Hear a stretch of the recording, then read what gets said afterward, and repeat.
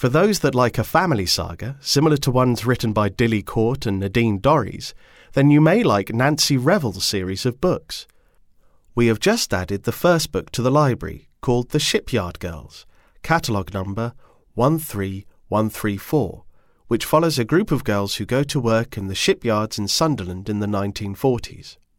The author lives in Sunderland, so she uses her knowledge of the area, along with a personal family history, which includes a long line of shipbuilders, for the inspiration behind her stories. Author Cecilia Ahern's newest piece of writing is a book of short stories called Raw, catalogue number 13083.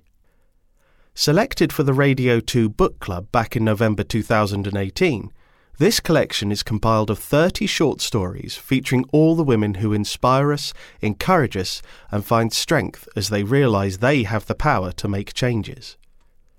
Described as an impressive, timely and entertaining collection by The Observer, this is a book that will appeal if you like to dip in and out of books.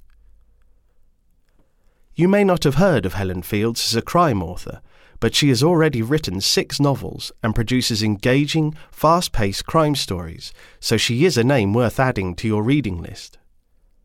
Perfect Prey, catalogue number 13094, is the second book in the series she has written featuring D.I. Luke Kalanick, who has both French and Scottish heritage and finds himself relocating from working with Interpol in Lyon to the Edinburgh police force. In this story, Luke and his team must find a couple of killers who appear to be killing on the whim of people selecting victims via the dark net. These are gripping crime stories that will have you saying, just one more chapter, before you can put the book down. There are a few instances with descriptive torture and murder scenes which don't last very long, but may not be for those of a squeamish nature. Max Hastings is a well-known British journalist and author of several books covering various wars, the latest of which is Vietnam, an epic history of a divisive war, 1945 to 1975, catalogue number 13084. Including 3 years of research by the author, the book covers what has become one of the most divisive conflicts in history. Max Hastings has drawn from interviews, documents and memoirs from both sides to pull together this account, which has been very well received by a number of newspapers, historians and reviewers.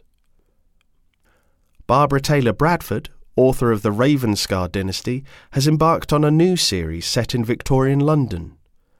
Master of His Fate, catalogue number 13081, is the first of these books to appear and features James Falconer, a barrow boy working in a London market who dreams of building an empire of stores alongside his daughter Alexis. However, beset by tragedy and hampered by betrayal, it may be a dream too far for this family.